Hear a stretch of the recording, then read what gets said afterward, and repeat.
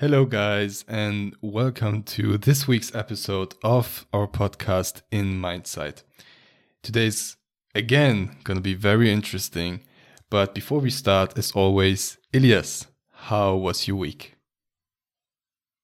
Yes, very good question. First of all, hi guys, welcome back. It's a pleasure.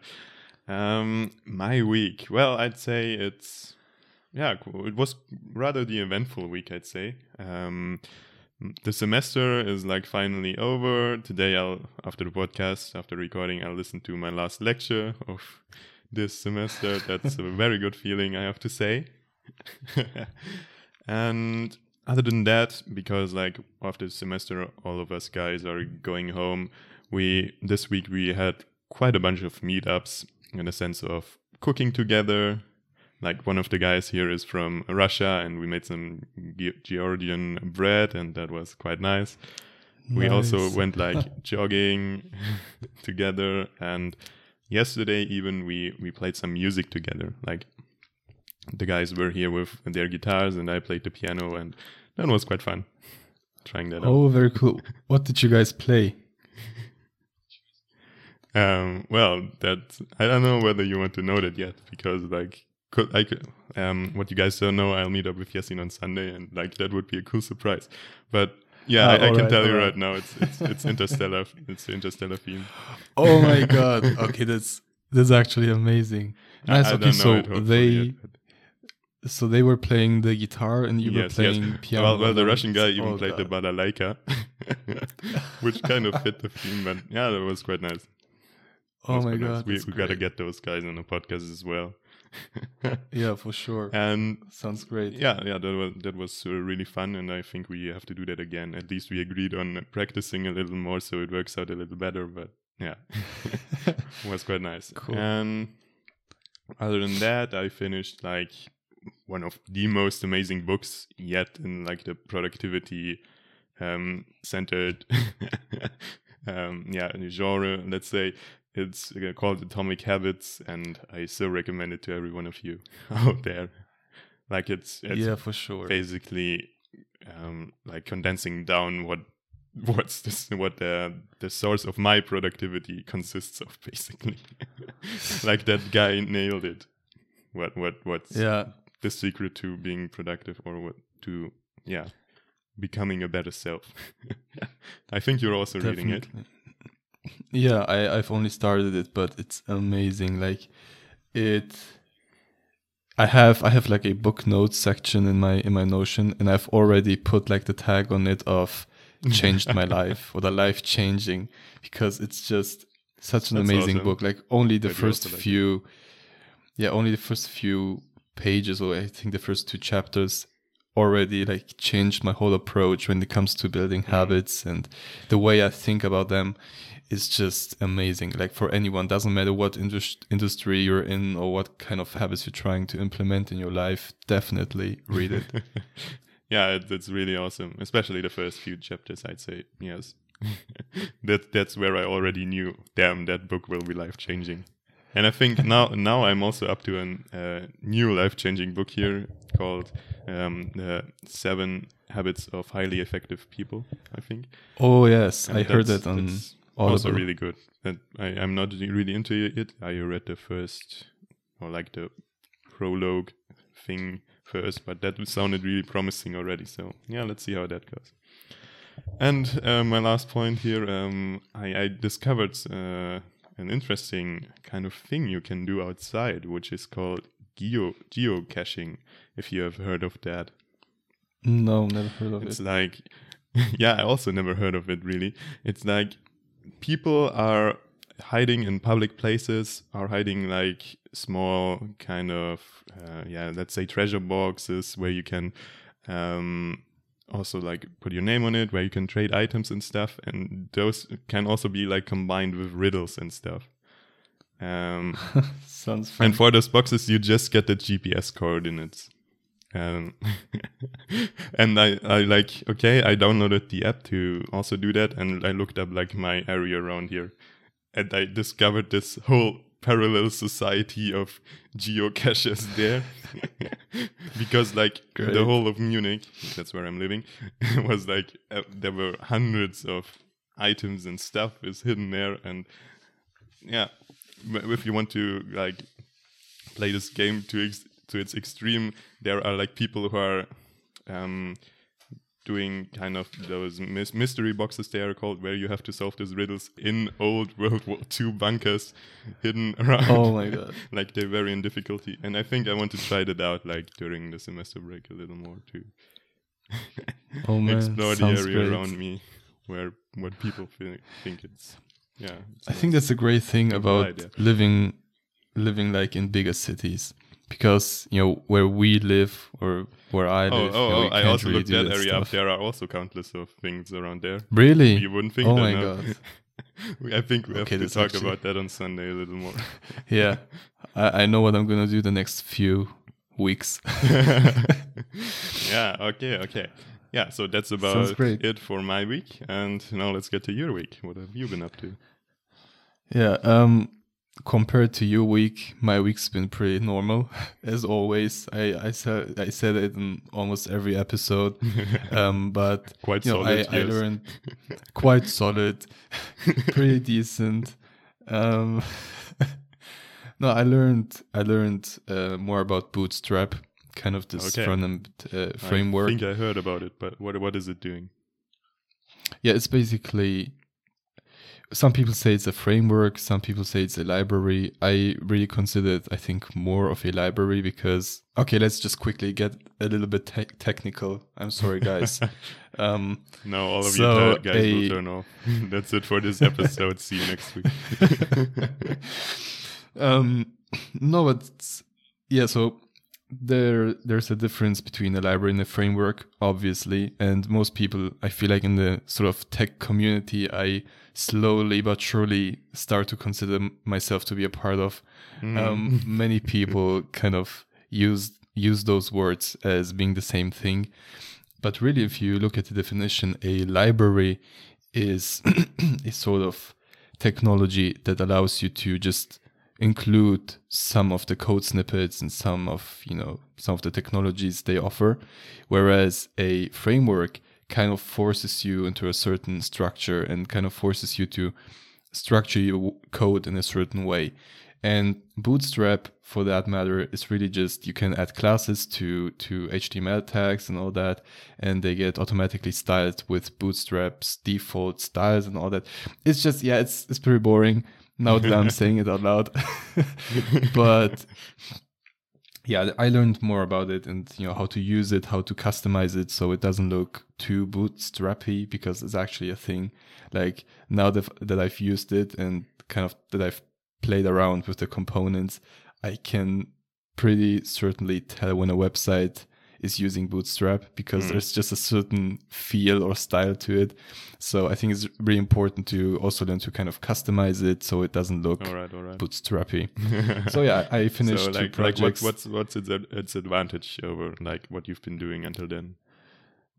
Yes, frameworks or libraries in general, all those technologies are generally very good for programmers, because there's kind You of don't need this to program it yourself, and you can just yeah, exactly. It's kind of this conception that programmers are pretty lazy, which is true. just as mathematicians. Yes. Yeah, and it just offers you a quick way to design stuff pretty well without having to write like hundreds lines of code. You just add a few classes here and there, and it's already styled. And when you want to customize it, you can do that and all that. So it's not all that right. important. I finished two projects, one of which is a Tinder for dogs, actually. A Tinder for dogs. What the Yeah, fuck? which was How quite did fun. you come up with that? I show you when Please do when you that. visit on Sunday. That's the and- weirdest idea I ever heard. Yeah, it was I actually guess part that's of the kind of a technology. tutorial/course, so it wasn't all my idea, but it was quite fun to do. And Did you like? And- you only did like the front end thing, or also like Yeah, the of course. matching algorithms and stuff? oh no, Okay. oh my god, no. That would be a work of Oh. like 3 or 4 weeks.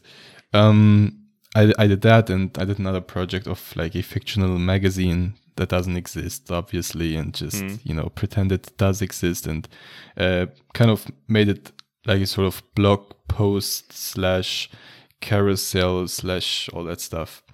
Yeah, so yeah, nice. it was I just think you're a week getting of pretty solid at all of that stuff now. Like, yeah, honestly, I start to feel getting out I start to websites feel one after pretty the other. confident. Yeah, I start to That's feel pretty awesome. confident because I'm pretty sure. Well, I'm at a point where I'm pretty confident that almost any website like design or mockup I can actually code. So yeah, it's a pretty good feeling, especially considering where I've been just a few weeks back. It's pretty satisfying Awesome. to see the progress. Yeah, But yeah, I also enough. think that brings us to this week's topic, because to Yes. get where you are, I think you had to sacrifice a lot. And yeah, sacrificing, That's like not true. in the sense of sacrificing humans or animals. I mean, who knows? Rather in the I'm sense not of promising some anything. concept like time or money or whatever. That's our topic of this week, followed by regret. Kind of pessimistic which- here, but yeah, we'll see how it turns out. Yeah, Yeah, it's so- for sure. As you said, learning to program, there was definitely a sacrifice that went into it, because as I think we all know kind of intuitively, and it's always talked about, like the moment you say yes to something, to an option, you automatically say no to another thing. True. And it's just something we know, and we know to be true. But I think you But- don't even have to say yes to something. You can also just say nothing, and that's also saying no to saying yes. Yeah, exactly. It's the same way. You can say yes and you say no to another thing. You can say no and you say yes to another thing, whatever. Yes. But And now all Yes. of our minds are entangled. All right. Sure, but yeah, it was definitely a sacrifice in the sense, if you want to spend your kind of free time, because I honestly have to remind myself from time to time that I'm actually in my gap year, but I really feel like I'm studying, like I'm pretty much just working the entire day on stuff, That's which is great. I mean, it feels great. like habit-wise, that's like the best thing it can turn out to, because like I think I'd have a lot of problems to like at least work 8 hours a day or something and stuff, and not Really? like spend it uselessly. Like Yeah, I I don't know know, I'd for make my me- plans and stuff, and then I'd stick to it, but like just by myself, it would be not very likely to turn out your way. Yeah, I don't know. I think the thing is, I just really enjoy all that I'm doing right now. Like, I really like programming. I really like, reading, practicing the piano for my piano lessons, and Also, preparing stuff for the podcast and all that. It's just fun, And if I'm maybe a bit burnt out from programming, I can just switch over to taking some notes for the podcast or whatever. It's just, yeah, I just really enjoy it, and That's a it nice doesn't really lifestyle, feel yes. like work. Yeah, I could really see myself doing this for the next like 10 years. So no university for me. No, just kidding. But well, you yeah, don't let's need go back university to sacrifice. excel in life. We already discussed that. Yeah. Yeah, sure. In like Um, the education episode, if you want to go back to that. Yeah. Yeah. All right. So, But so that's you definitely wanted a to talk about sacrifice, I think. sacrificing. Yeah. exactly, yeah, that's definitely a sacrifice when I decided to kind of learn to program and all the other stuff, starting a blog and all that. I actually, I don't know if I told you, I actually thought about starting a dropshipping business, because Dropshipping business. Okay. yeah, because for a few weeks, I think before A levels, I kind of stumbled upon those videos of guys like making, hundreds of thousands of dollars per, With per pyramid month or schemes. anything. Yeah, probably.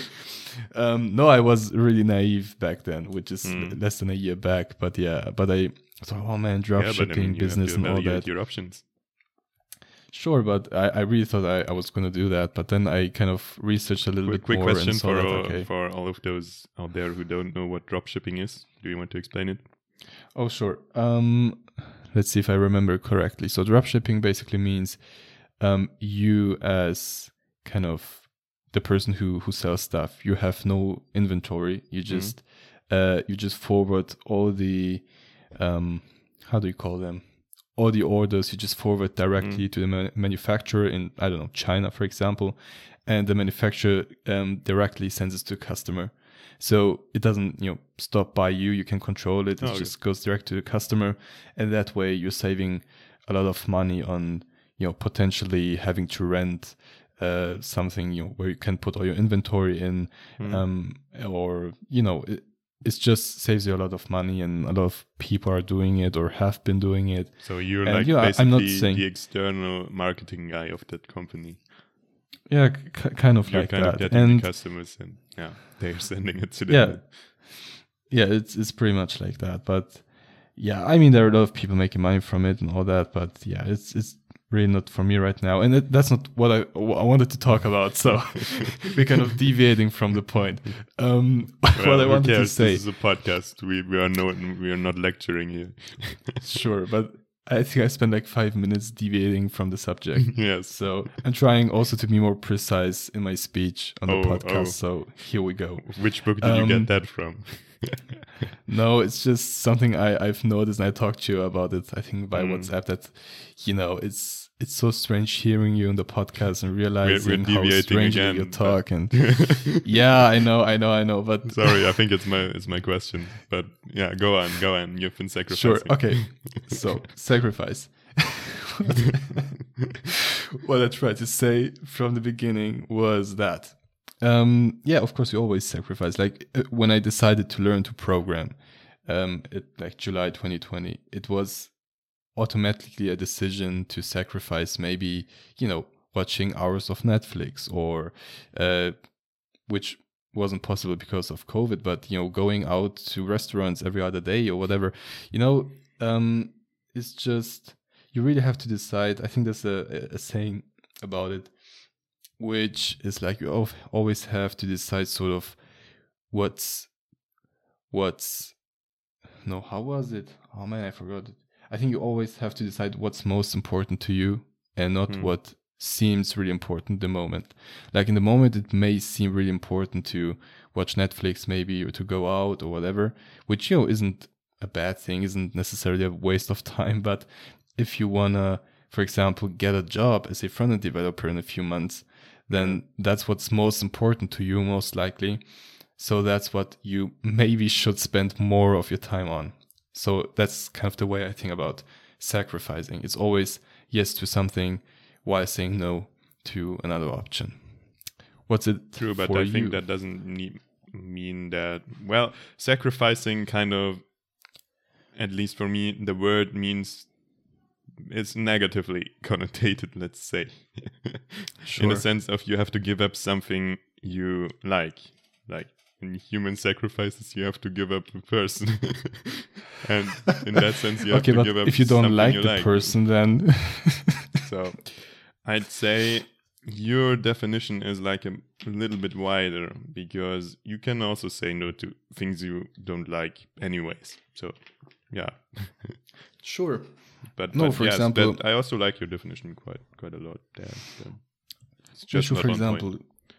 Yeah, sure. I mean, for example, I get your point. I just want to kind of illustrate it with an example. So let's take the programming example. You want to learn how to program. It's going to take a lot of effort, a lot of time, Yes. maybe a few months till you kind of get decent at it, or at least Until you're through the valley of the Dunning-Kruger effect. Exactly.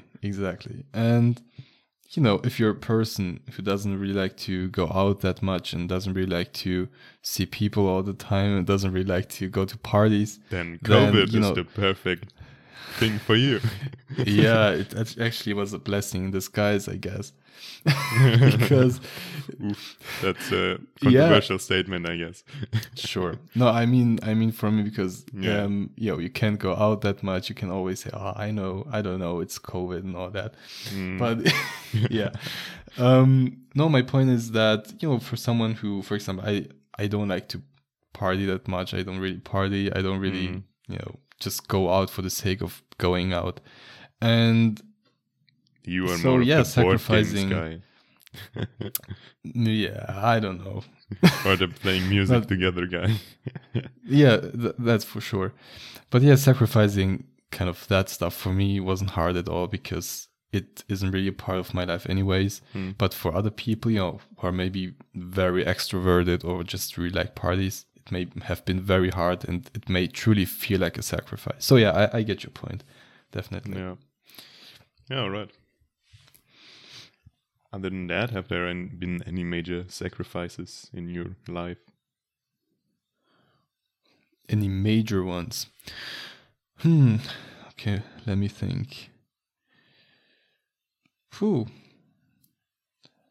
Put me on the spot like that. It's okay. I can also begin. Like, Yeah, sure, sacrificing in begin. my life. I gotta think about it. I for me, I guess I guess like we're all sacrificing some of our time for education, or like that's why I'm struggling through studying physics here, because I think the education that I'll have gathered at the end of it will be useful in my future. And well, I'd say like my major sacrifice was also like for education. Like that I switched school after 10th grade to participate at that program, which brought me to university at an early stage already. And I think that was kind of a major sacrifice, because you're like kind of giving up what you used to, which comes also to the regret thing, which we'll talk about later, like choosing the best way and stuff. And for me, it was like giving up what I'm used to, and like I was quite a good student, let's say so, at my old school there, and like there's always the risk that, well, maybe it doesn't turn out that great, and your grades are declining, and then it's probably not worth it and stuff. And like I'm always also sacrificing, let's say, some friends in that sense. I'm not sure whether you can call it sacrifice, but if you like move away to another town, then only the really close friends, like you, for example, Yasin, will probably stay, and like the other ones you don't establish contact regularly with will probably not be there for a long time, and maybe also like financially, because like I moved out alone. Yeah, but yes, that's sure. what I'd say is my major sacrifice. But I'd say by sacrificing a lot, you also gain a lot. At least for me, it was that way. Yeah, because exactly. like there's like when you're young, there's a lot of potential in you. Like you can go in any direction. You can be a plumber, you can be a physicist, you can be a doctor or a YouTuber. Or both. Problem is, as long as you don't make anything out of that potential, you're, let's put it like very critically here, like you're nothing. And just by choosing a concrete thing, like a very specific area you want to work in, whether you, for example, you want to study physics, you're saying no to all the other options, but that way you are becoming someone, or at least you're on the journey to becoming someone. I think you have to define what you mean when you say you become someone, because it very much sounds like if you're not studying or if you're not, pursuing a specific that's direction, not what I mean. you're nobody.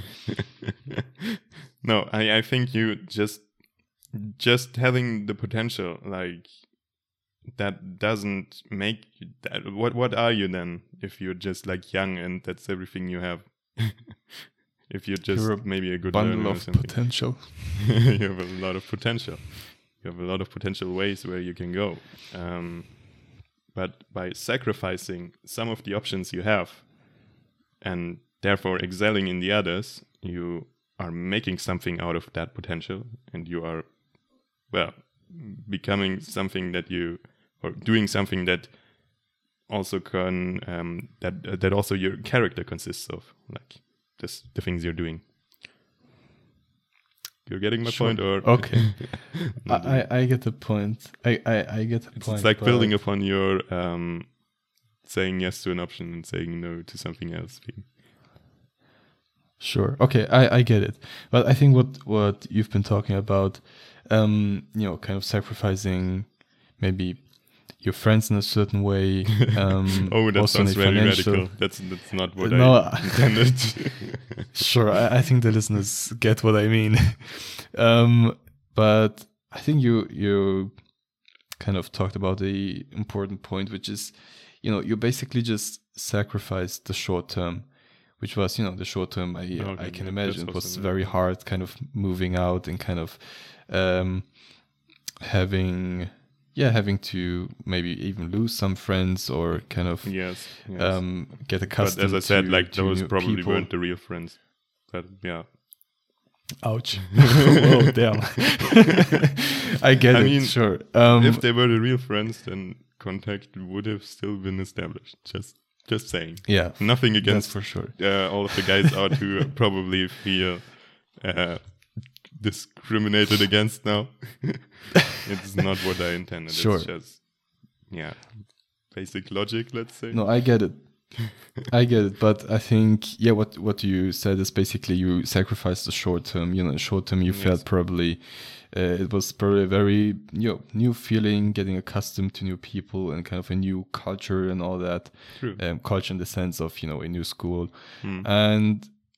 But, that way you have kind of set yourself up for success, or let's say you have drastically improve your odds of success by attending that school, by having sort of this network of great people and having the connections with the university in Munich and all that. So it was a sacrifice in the short term for sure, but I think in the long term you have gained a lot more than you would have otherwise. So at the end of the day, I think it was the best decision you could make, and considering where you are now and all that kind of all those opportunities that sort of you had access to because of where you were and kind of the people you knew and all that. I mean, that's yes, I think definitely that was really sacrificing. I mean, all of the friends that maybe aren't my friends now anymore, they turn into really great friends at the new school. They're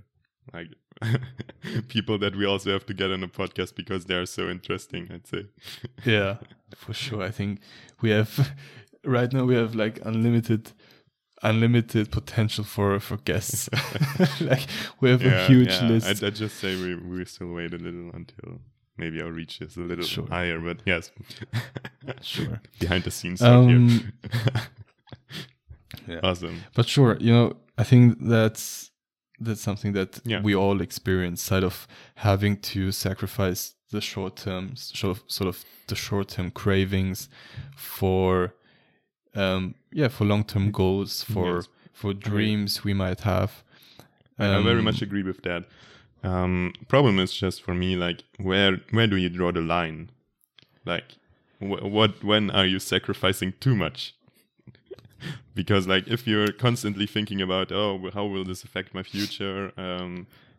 Let's take very healthy diets as an example. Because if you want to live really, really healthy and just live in the long term, let's say, then you won't eat meat, then you won't eat any processed sugars and fats and stuff. And that way you're making yourself quite unhappy in the present, maybe even too unhappy, by just restricting yourself to those extreme diets. Regarding balance, I think it's a very personal problem. It's something that every person has to subjectively figure out for themselves, because I think it's not just balance in what do I sacrifice or how do I live my life. It's also sort of balance in your kind of work-life situation and all that. Because, for example, for me, I'm not a person who necessarily needs that much time to, I don't know how to put it, to relax, to that to also pleasure yourself.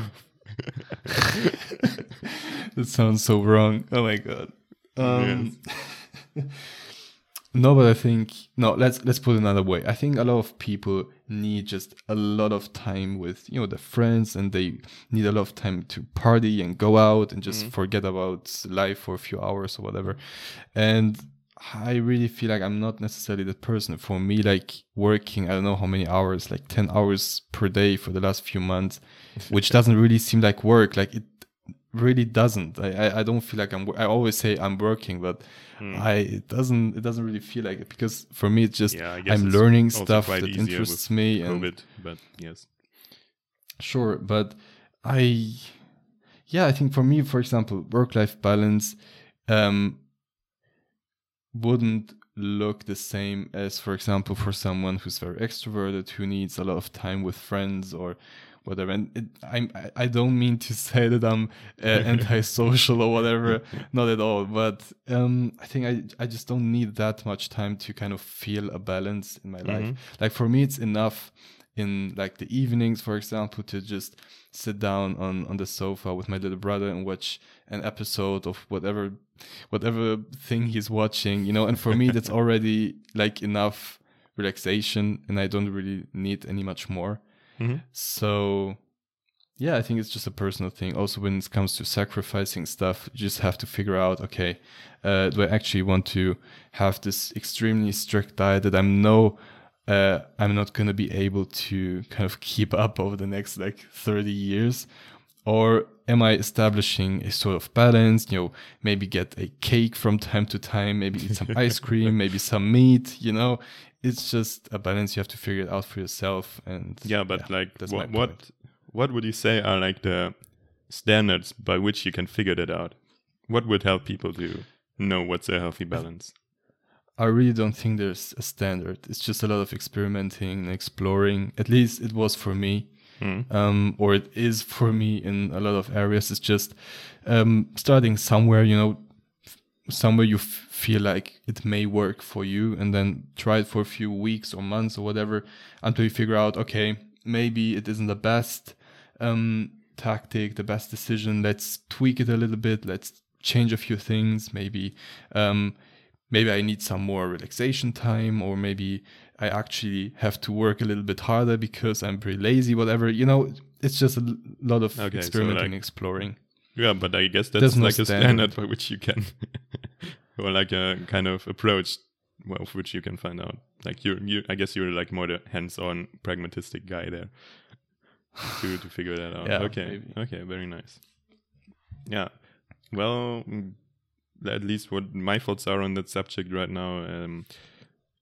I think it's important to like establish kind of your character, what you want to be first, because you can use that as a rough guideline, I'd say. Of course, there are countless of exceptions, but yeah, if you are that family, if you say you're a family guy, then you're probably not like want to become that workaholic guy who is delaying everything.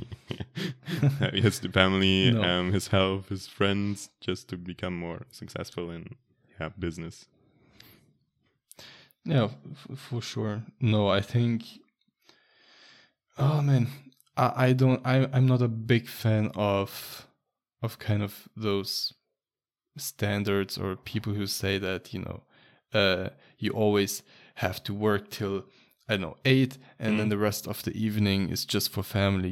Those kind of really rigid and strict schedules may work for some people who are like very, very, very, very busy and CEO of multi-billion-dollar companies. Maybe it works that way, but I think for most of us normal humans, quote unquote, it's better to have, or for me at least, for example, I figured out about me, I really need a lot of flexibility.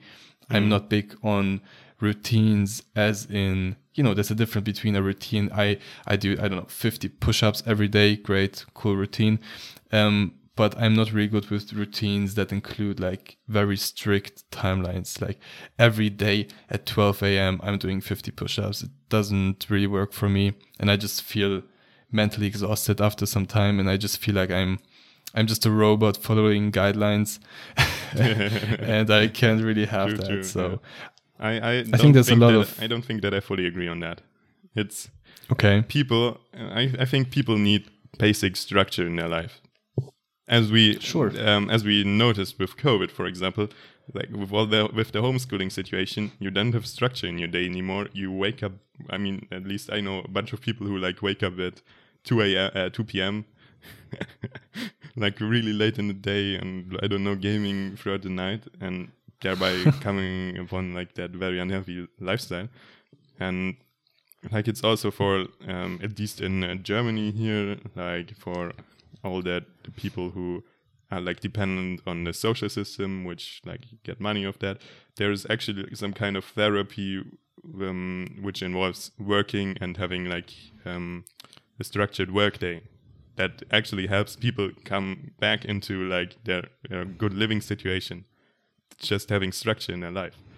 And I think having some basic structure or like some basic character traits you want to establish, like as the rock solid foundation on which you can now build everything else, which might be part of a like flexible review process.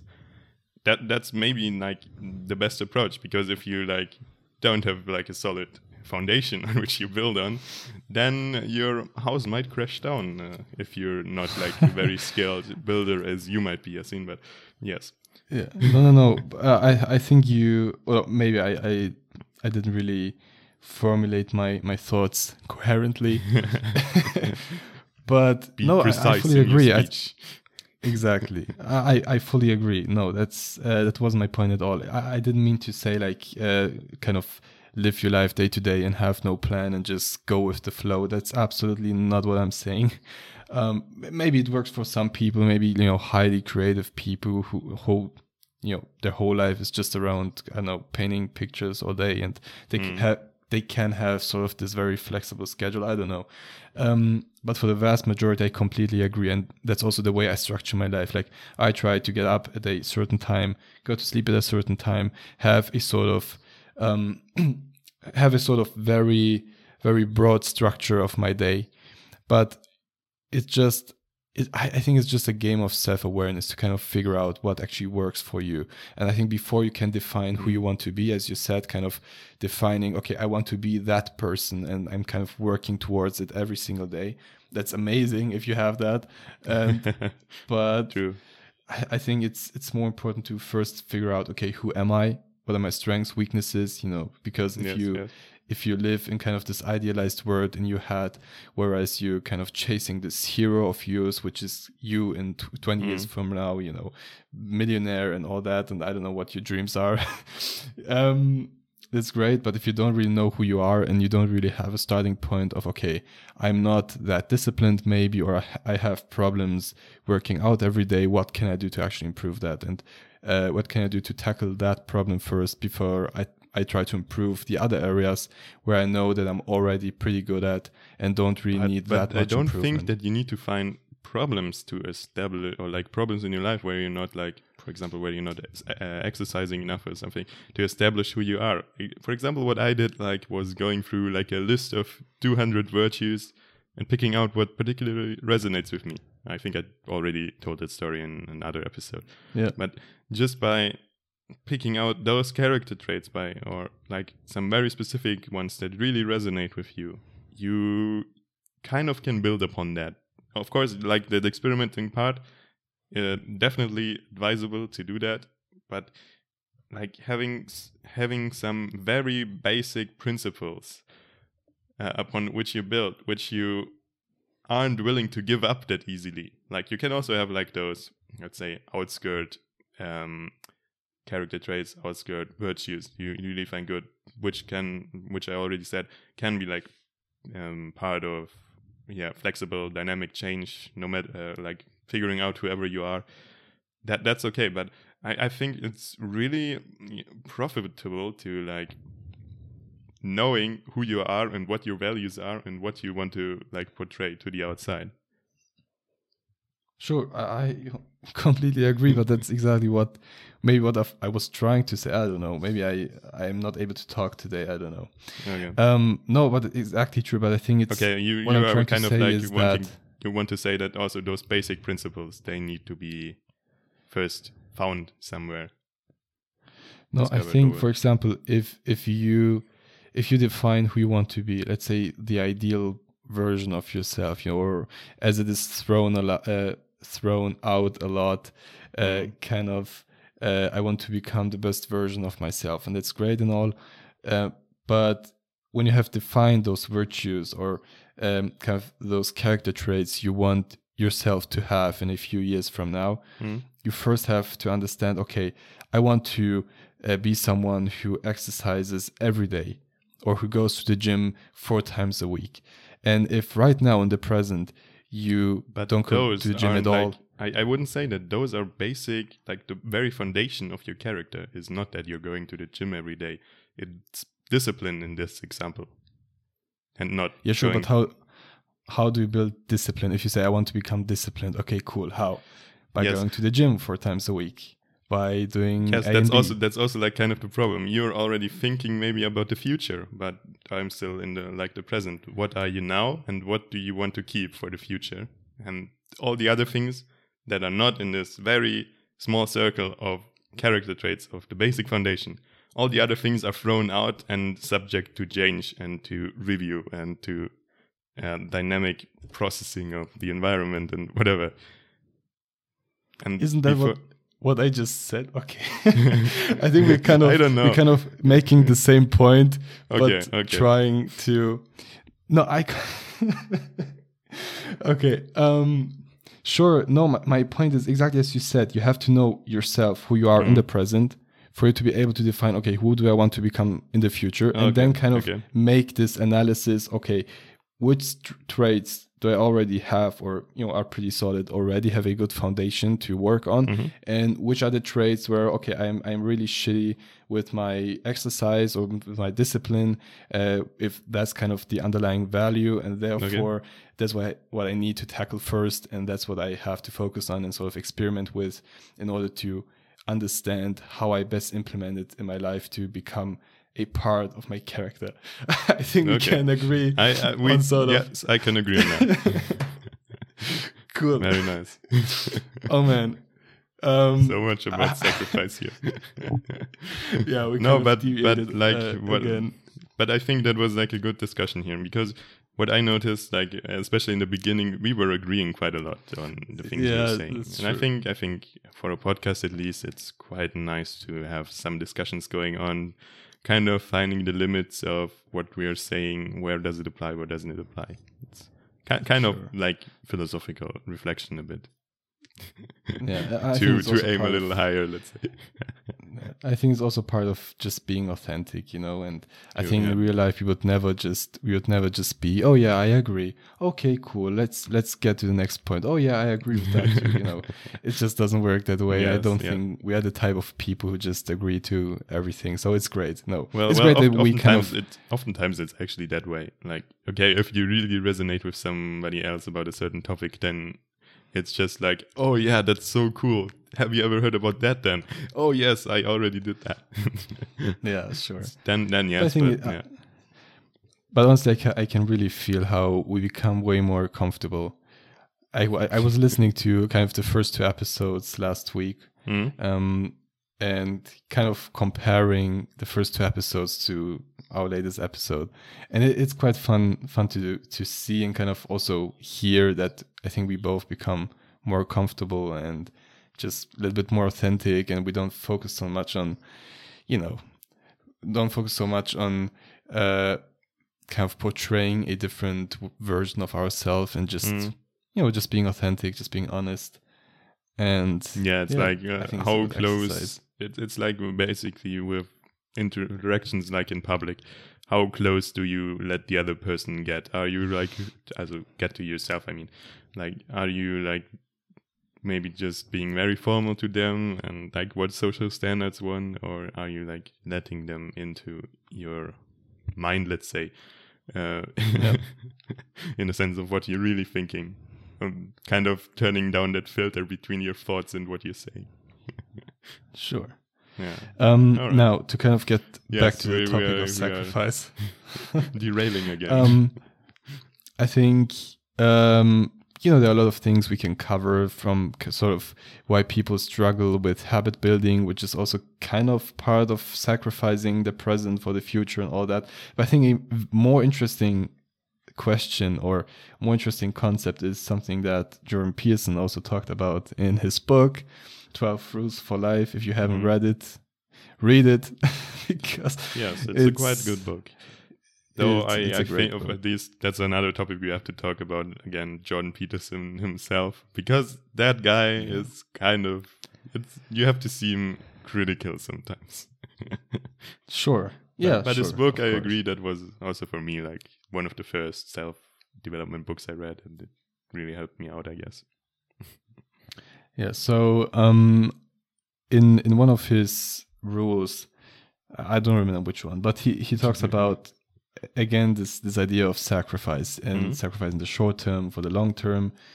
And an interesting point he makes in that chapter is that society actually, and it's kind of, it's clear to us, and it seems like such an unnecessary thing to mention, but in order for people to be able to sacrifice the short term for the long term, society actually has to be structured in such a way that ensures that when you sacrifice the present, you can actually gain more in the future. For example, if you would live like, I don't know, in societies that are just completely dysfunctional, and you try to save money, or you try to do other stuff, that maybe sacrifices your immediate cravings in the present, but you hope to have some benefits from that in the future that other people may not have.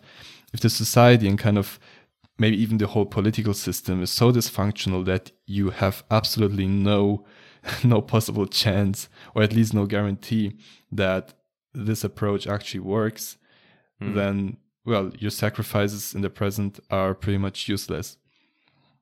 Yes. All right.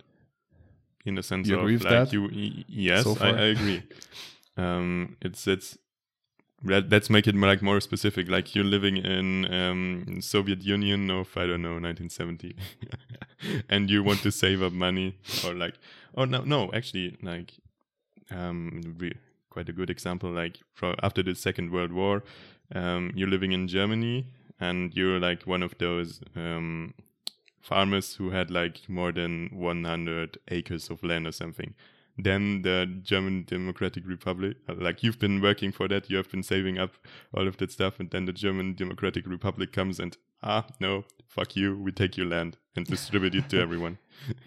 And whenever you like gain property or stuff, like the socialist system like takes it away from you, then of course, it doesn't work out. So I agree with you, or with Jordan Peterson on that one. Sure, but I think it's just such an, as I said, it's something that we all know, kind of, because it doesn't even have to be society. Let's just say if you're at school and you have teachers who are just, complete assholes, which there are, we all know them. Oh, I don't agree fully with that statement. But I mean, no, but I mean, you know what I mean. I mean, oh gosh. You have to be careful. Like you're a public figure right here in the podcast, and you don't want to. You don't want to discriminate against everyone. I mean, let's take our French teacher for example. I don't know whether you still know her, but she was an awesome person. Oh, of course. Yeah, she was awesome. I mean, okay, asshole is a strong word, although it may apply to some people. But I agree with that. But yeah, let's say teachers. People. Sure, but whatever. And some people are assholes and some are not. Just don't generalize too much there. No, I didn't generalize. I just said teachers who are that way, or people in general who are just very cynical and just very much. I didn't say all teachers, man. Don't put words in my mouth here. quite pessimistic. I think you said. Okay. At least I understood it here like that on my end. But that's okay. Go on, please. Sure. Okay, let's say teachers who are very cynical and who don't really, I don't know, seem to enjoy what they're doing or whatever, and in sort of that environment and sort of that mini system in school, when you're trying to, I don't know, let's say you're trying to pay attention in class, to raise your hands, to answer questions, you're sort of sacrificing, maybe, you're sacrificing to talk with your partner next to you. You sacrifice just doing dumb stuff and not paying Maybe attention, even and therefore your, like, having social esteem in the sense of, oh, what a nerd, working together Sure, with the exactly. teacher all the time. you're sort of sacrificing all that in the short term because you hope you will gain more in the long term from it. You hope that the teacher will actually, see you as a good student, maybe give you better grades or whatever. And, if the teacher is so cynical and just doesn't like you for some reason, you can do all you want, because then the system is kind of dysfunctional in a sense, and all your short-term sacrifices have resulted to basically zero, because you have gained nothing from it except from putting a lot into it but gaining absolutely no output. Yeah, very good example. Thank you. Okay, so what's the point you want to make now then? So yeah, I think it's just an interesting thing to think about, because we live in kind of this Western society, and all that, Germany, USA, wow, great, everything's so stable and blah blah blah. Although it's not, but sure. But we have the privilege, and we just have this option of, okay, I know, I'm pretty sure. Of course, nothing is guaranteed 100%, but I have a very very big chance of actually gaining more in the long term if I sacrifice certain things in the short term, if I work hard now, and if I maybe don't watch Netflix as much, and if I focus on improving, whatever. Those are all investments that you make now that, from day to day, they just don't seem like you make any progress, or you don't seem to get anything from them. But 10 years down the line, you see, okay, the fact that I started working out regularly 10 years ago, now I have much less health issues. I'm much more confident in my body or whatever. So yeah, I think we take it for granted, and it's often important to think about kind of all the privileges we have in the society we live in. So maybe that's just a random thought I wanted to put out there. No, it's yeah, it's a nice thought. Yeah. Definitely. I mean, we take very much for granted. And like we talked about the internet last episode, like how we take that for granted, whereas it could be wiped out any second. Yeah. Yeah, for sure. Yeah, Anything I think to add? I agree on that. You have to be kind of like grounded to something, which is maybe sure. Some people prefer meditation. Some are like more of the bushcraft guys who try to survive. Zombie apocalypses. Who knows? Yes, for sure. Do you have anything to add about the sort of sacrifice topic? Any particular idea you want to talk about? No, I think we were quite solid on that one now. If you want, we're quite far in the episode already. I think we can move on to the regret thing. The regret topic. Yes, definitely. And like, just to start out, let's make it personal again, I'd say. Like, is there any major thing or minor thing you regret not having done or having done?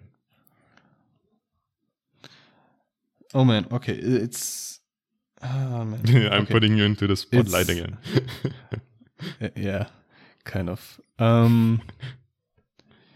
I think I've kind of trained myself, or trained my mind to, I don't really allow myself to regret stuff, as strange as that may sound to some people.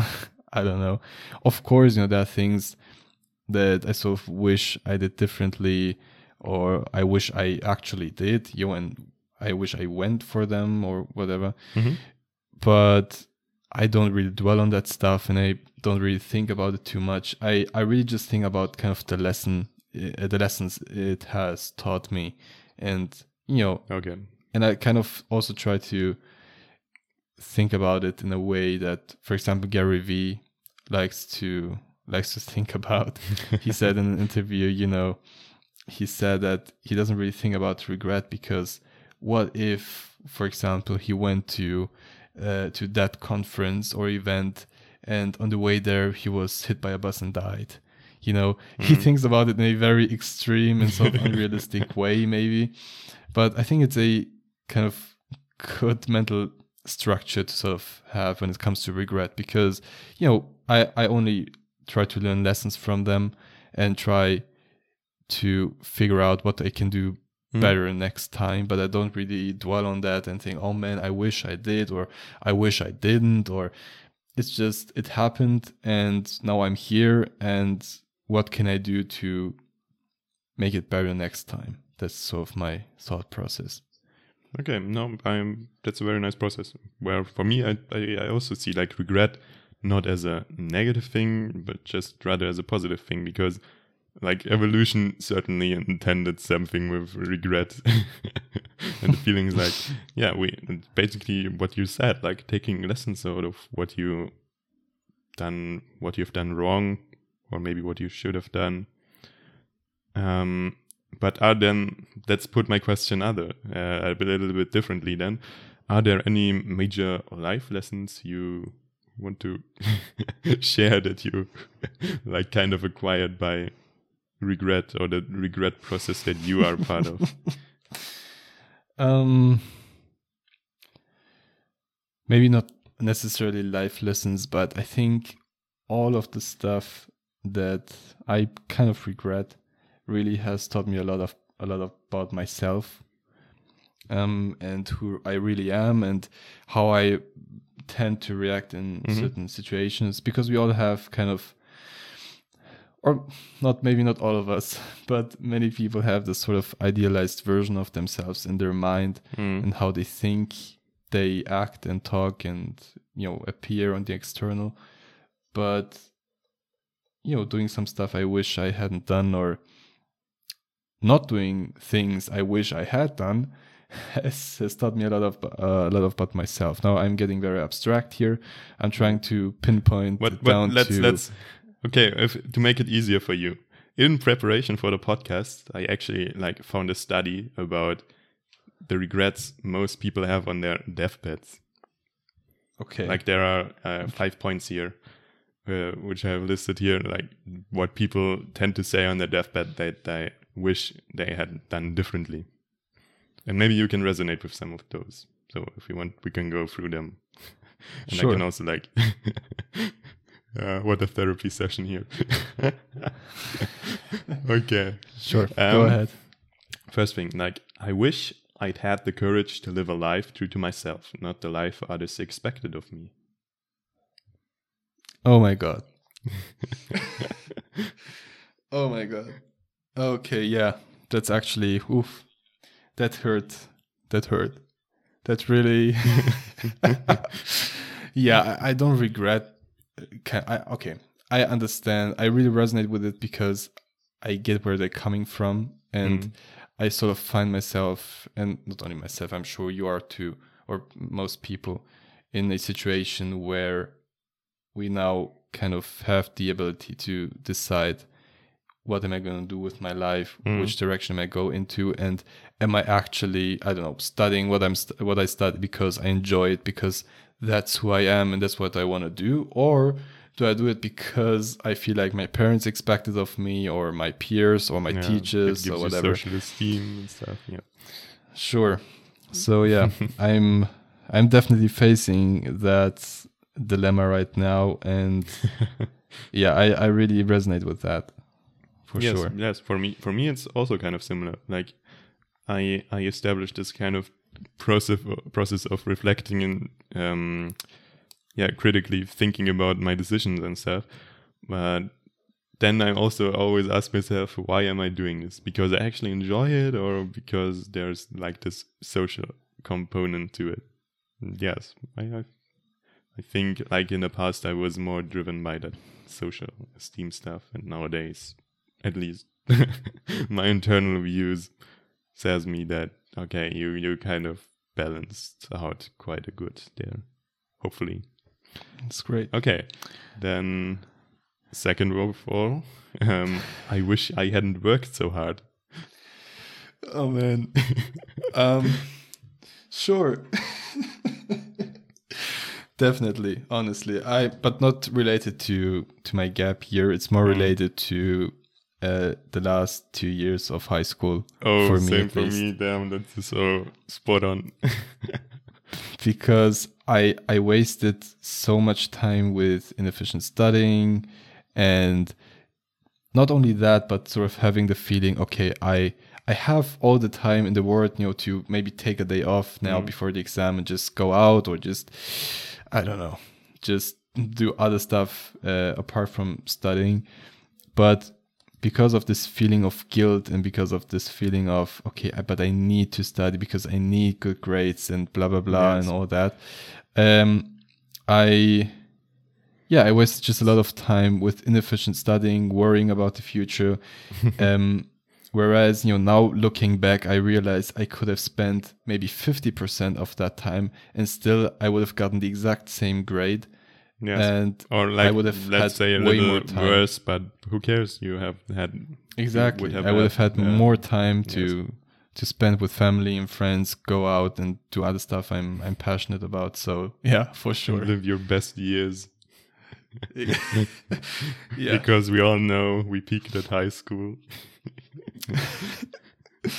Yeah, I also kind agree. of depressing. I mean, there's like, again, that Pareto principle thing there, like 20-80 rule. Exactly. With 20% of the effort that you need to invest to get like 100% of the outcome, you can already get 80% of, well, let's say good grades. Yeah. Yes, sure. I very much yeah. agree with that. I think that's a very important life lesson to take. And like also all the older people, like I ask, especially like also during my studies, I often come across like older people in the different programs I am part of, which are maybe already writing their master's thesis, and they always tell me, yeah, studying and everything quite important, but those are your prime years. Come on, guy, use them. Do something. Go abroad. Well, maybe not now, but Yeah, for sure. Yeah, that's a very And important life lesson to take away. Exactly. I think because I learned this lesson, and I'm honestly quite happy that I sort of learned this lesson now, rather than when I'm in my 40s or something like that. Because now in this gap year, every time, or not every time, but most of the time, which I never did in high school, by the way, like if my parents or my brother or whatever came to me, hey, let's go out, let's go for a hike or whatever, I would also say, no, I need to study, I need to work, I need to blah, blah, blah. But now I'm really at a point where I know I can get all of my stuff done if I'm just a little bit more efficient with my time and actually a little bit more focused. And now almost every time if my parents come, let's go there, let's just go out for let's just wander around the forest, whatever. But you need, or if my brother come, I think you need like a very strong mental force that you can apply to yourself, because it's always easier to have like this 100% habit there. Whenever I'm working at something, I will never quit it, because like having the system established, that makes it easy to latch onto it, let's say. And if it's just a 96% rule, then okay, maybe I can make also an exception here. Maybe I can deviate there. And if you have like only this 96% rule, then you must be very mentally strong to still. I don't know. For me, honestly, I haven't thought about it too much. It's just now at a point where my brother comes to me and, hey, let's play Lego, whatever. I say, sure, why not? I can spare half an hour or even an hour, or let's watch a movie, sure. Because I also try to think back again to high school, and kind of, I never remember, or I hardly remember the times where I studied really, really hard for an exam. No. I rather remember the times where I just spend time with family and friends, just chilled, watched a good movie, went to a restaurant. Those are the times you actually remember and you actually appreciate. And you never think to yourself, or at least I don't, that, oh, I wish I had studied a little bit harder so I could get those 15 points instead of 14. Like nobody gives a shit, and it doesn't really matter. By the way, just as like a little bonus here, good advice, watch the latest video of Ali Abdaal where he talks about like 21 pieces of advice to his 18-year-old self. I think I watched it yesterday or the day before yesterday. It's quite good. Look at that one. Definitely check it out. Yeah, if you want to continue, we can go on through the list. Or we can switch topic. Okay. It's interesting. I wish I'd had the courage to express my feelings. Oh my god. Everything is hitting home here, apparently. Yeah. Yeah, for sure. Definitely, I agree. I don't know, every point or everything you read to me, I just say, yeah, I agree. 100%, it's true. Yeah. What can I say? It's, yeah, for sure. Yes, I think, I think it goes like hand in hand with the first thing there, maybe. Because because of our social esteem and all of that stuff, because we constantly think, the spotlight is always on us, we tend to filter out illogical things, maybe then there's especially emotions. Maybe let them out. That makes you stay true to yourself. It gives you character, establishes who you are. Exactly. Yeah, I think especially for both of us, we aren't necessarily the most emotional people out there. Or at least not showing it. Maybe just on the inside, who knows? Yeah, exactly. And it's hard, now that with this podcast, and for people who don't know, we see each other via Zoom right now, so we actually see each other while we are talking. And also just having a lot of Zoom calls the past few months, I realized that even though when I'm really grinning and laughing on the inside, when I see myself in the camera, my face is like completely dead. Like there's no emotion in it. So I kind of try to externalize it a bit more, which right now maybe may seem a little bit robotic sometimes. But I think especially like the podcast right now also helped me with that, because if you learn kind of how to express yourself with all the intonations in your voice and how you put things, can really get across what you actually are thinking on the inside also. I don't know how well it works like in the podcast right now. Maybe some feedback for us down in the comment section thing there. Yeah, would be very much appreciated. For sure. All right. Okay. Let's go on. The last point. Okay. I wish I had stayed in touch with my friends. Okay. Yes. Maybe not as relatable yet for us. Yeah, exactly. I think right now it's very hard not to stay in touch with friends. I think because, we're all just fresh out of high school or whatever. Yes. But I think over the next years might get quite difficult. Yeah, definitely. I think right now, we're just, I don't know. It's just still very much, as John Peterson says, like when you're 17, 18, we're pretty much all the same in in many different avenues. And I think as soon as we start to deviate and start to develop different personality traits or become different characters, maybe even completely, develop our bodies or whatever, I think at that point we really start to filter out more the people from the past we want to have in our life, who kind of match our future, and the people who just feel like they're holding us back and they're kind of always in this nostalgic state. Forgetting about those, I think there's also like, even if you're just studying at different places, different universities in Germany, it's easy to lose contact, I think, even though you were close buddies. And I think I agree on that point. I basically hit up the people that are or were important to me like twice a month or something, which is not that regularly, but it's still kind of nice to get back in touch. Sure. Yeah, maybe. I think that's like a good reinforcement then there on my habit of trying to stay in touch with the important people. Yeah, Okay. for sure. Okay, like the last point on the list, I don't know what it exactly wants to tell us, but I wish that I had let myself be happier. Funny how you said it. Like, I don't know what wants to tell us. Yes, I mean, like, what do you mean with Sure. letting yourself be happier? Is it like that thing with delayed gratification that you're not that happy in the No, moment, maybe? Or Yeah, I think it has to do something with being more present, maybe Okay, not always yes. thinking Yes. about the future and kind of optimizing for the future. I think it like refers to drawing that the line probably. between becoming a machine or like staying kind of Yeah, pretty much. true to yourself. Okay, yes.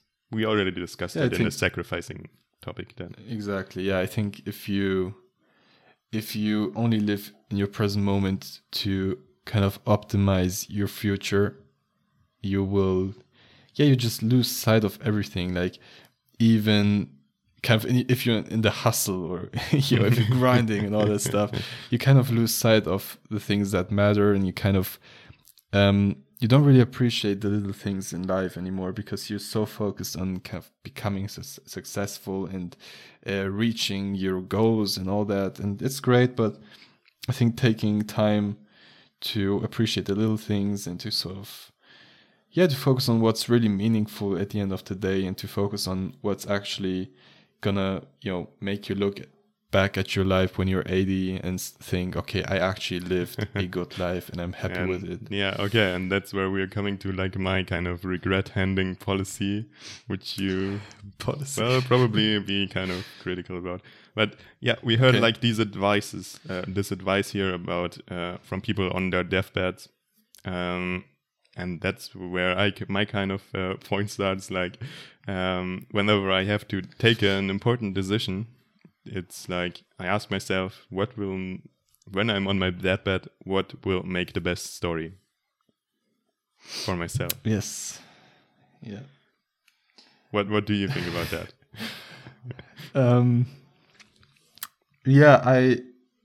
I want to make clear, I totally get your point, and I get what the policy is about. But if you kind of formulate it in this way, it very much it can also be used for evil. Let's put it that way. For evil. Because it's a subjective thing, I guess, on how you use it. Okay. Sure, but I think be more clear about if you say that. Whatever makes the best story, I get it. But again, not again. It's the first time I make the point. What's the matter with me? My speech today is not very precise. I'm sorry. Yeah, very early in the morning if here, 12 a.m. Yeah, sure. So, what someone could criticize, let's put it that way, because I get your point and I kind of agree with it, but also there's an aspect that can be criticized, which is the following. If you say, I will make the decisions in my life based on whatever makes the best story when I'm 80, 90, on my deathbed, whatever, it may be a good guide in many cases, but yes. Taking drugs or consuming so much alcohol that you end up throwing up the entire night and hooking up with girls and leave them pregnant. I mean, those are all great stories. Those are very funny stories to tell when you're 80, but they're not necessarily the best life decisions. So I get your point, and I know you're not the type of person to do that stuff necessarily. Yeah. But it can be critical. I don't know whether I agree on that point, because like your youth, it doesn't have to be like drinking all the time, but your youth is about like discovering your potentials, your boundaries. And I'd say, like, let's take it as an example. You never like partied on your 18th birthday, for example. That's like a very usual thing that at least in Germany everybody does. if you look back on your life, doesn't it take away a bit of your fulfillment to not have done, or of the fulfillment of your life to not have done that? To not party at least once? Not really. Okay. Why do you put it as if I've never partied in my life? Okay. That's not what I want to say. No personal offense here. Okay. No, sure. I'm just kidding. No, but I mean, no, okay. Related to my 18th birthday, it was COVID, first of all. And I didn't really feel like doing all that big of a party. It just, I want to be with my family and just... Yeah, honestly, I think I also not partied on my 18th birthday. Not really. I think the best present I could get on my 18th birthday was the results from A levels. I think that was the exact day I got the results. Very nice. And those are just, it made me very happy. My hard work sort of paid off, and I got to spend time with my family. Later that day, I went to I actually went to some friends, and we kind of did a barbecue and all that. So, I'm not a person who needs like a party with 50 people and kind of raving around and all that. So I get your point. I really understand it. Right. Okay. And I'm not saying, I think I also get your point now. Okay. What might be the best story for yourself is probably not necessarily the best thing in general, also for society, because taking part in the war, going to Afghanistan, might make a cool story if you return, but in the grand scheme of things, waging wars is probably not the best thing to do. Exactly. Yeah. I think. Okay. Of course, I'm talking about extremes. Yeah, I always. Also just did an extreme here, too. Yeah. Okay. Yeah. Yeah. So that's my point. I guess that's what I've been trying to say. So don't go extreme on any of that. I think it's as I said, it's a good guide in most cases.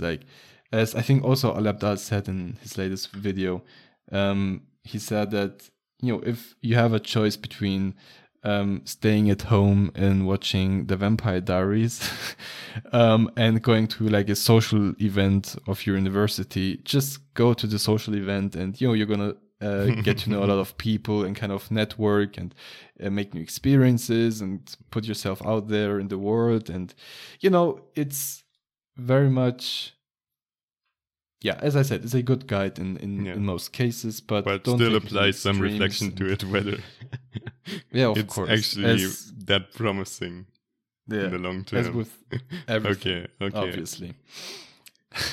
Okay. Oh man. I also have another policy which I adopted from Thinking Fast and Slow. I think it's Thinking Fast and Slow is this psychological book there where he discovers many fallacies and biases in the human mind. Also talking about regret, Daniel Kahneman, or Kahneman, however you do pronounce that in English.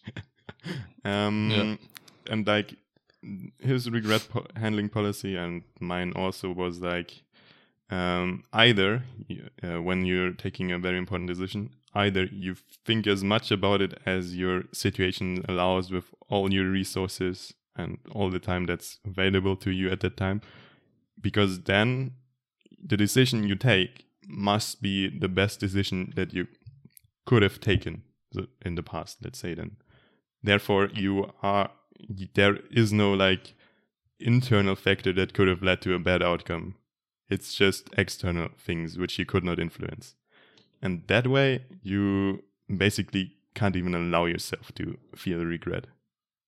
You can still take the lessons you mentioned.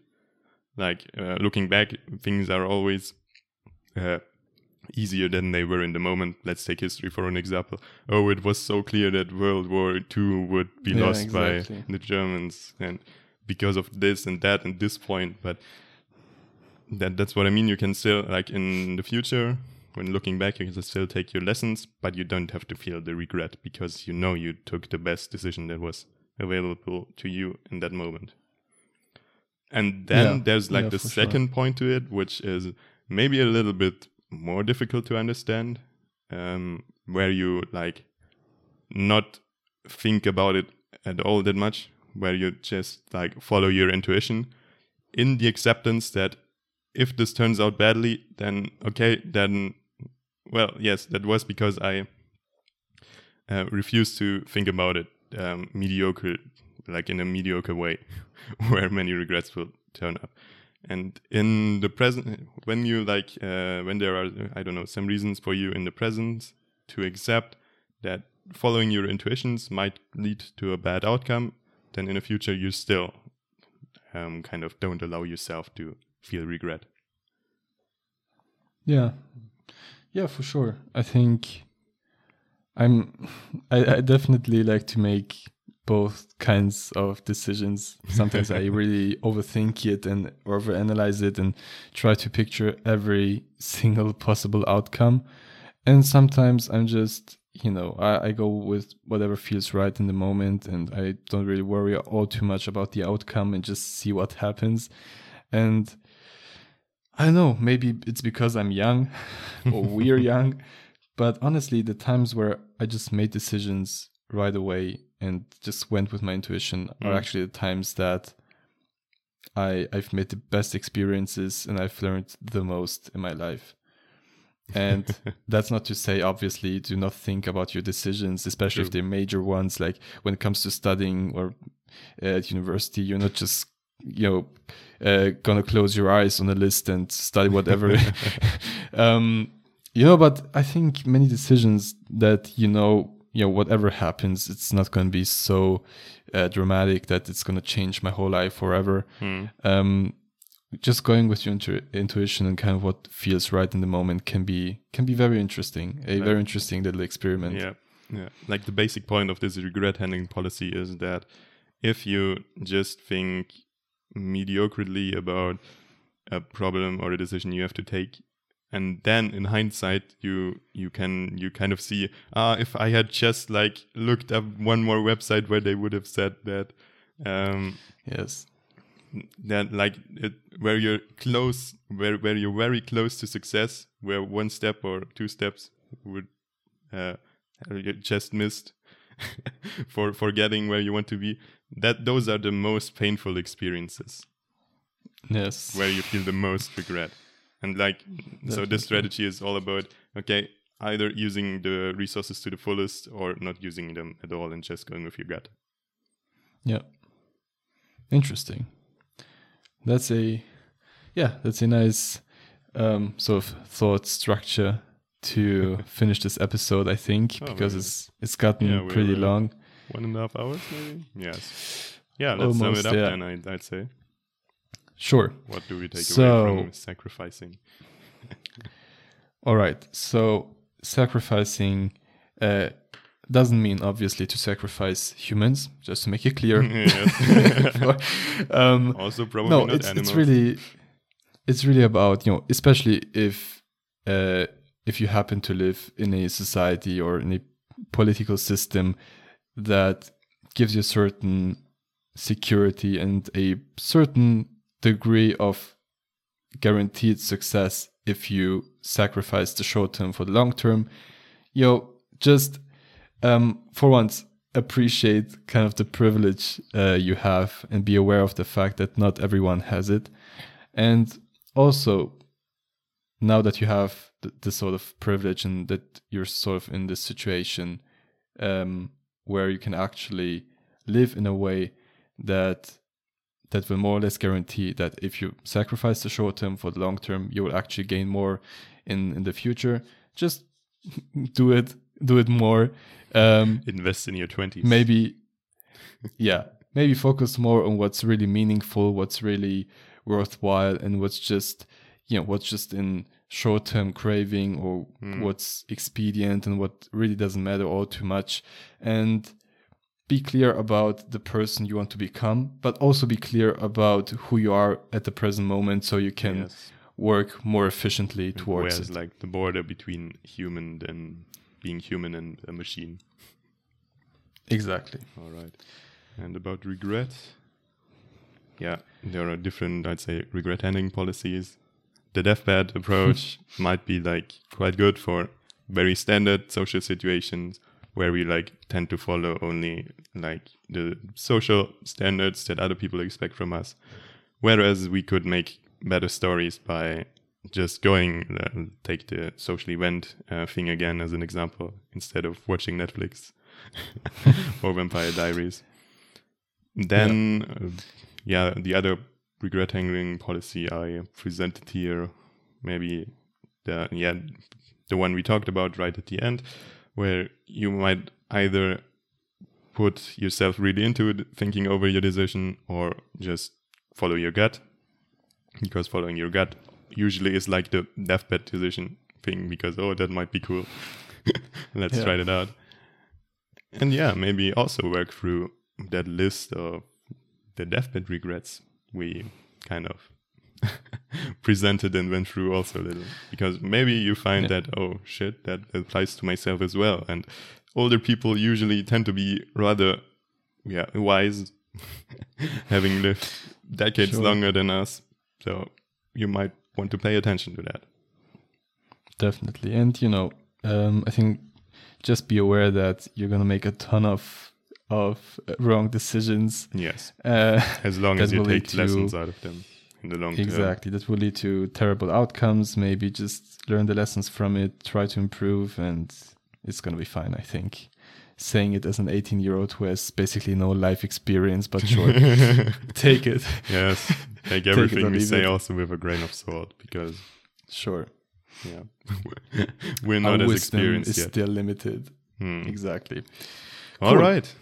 Yeah. Nice. It was a great episode, as always. It was a pleasure, Elias. And it was a pleasure. For you guys, for me too. I hope you tune in next week for another episode. Until then, bye-bye.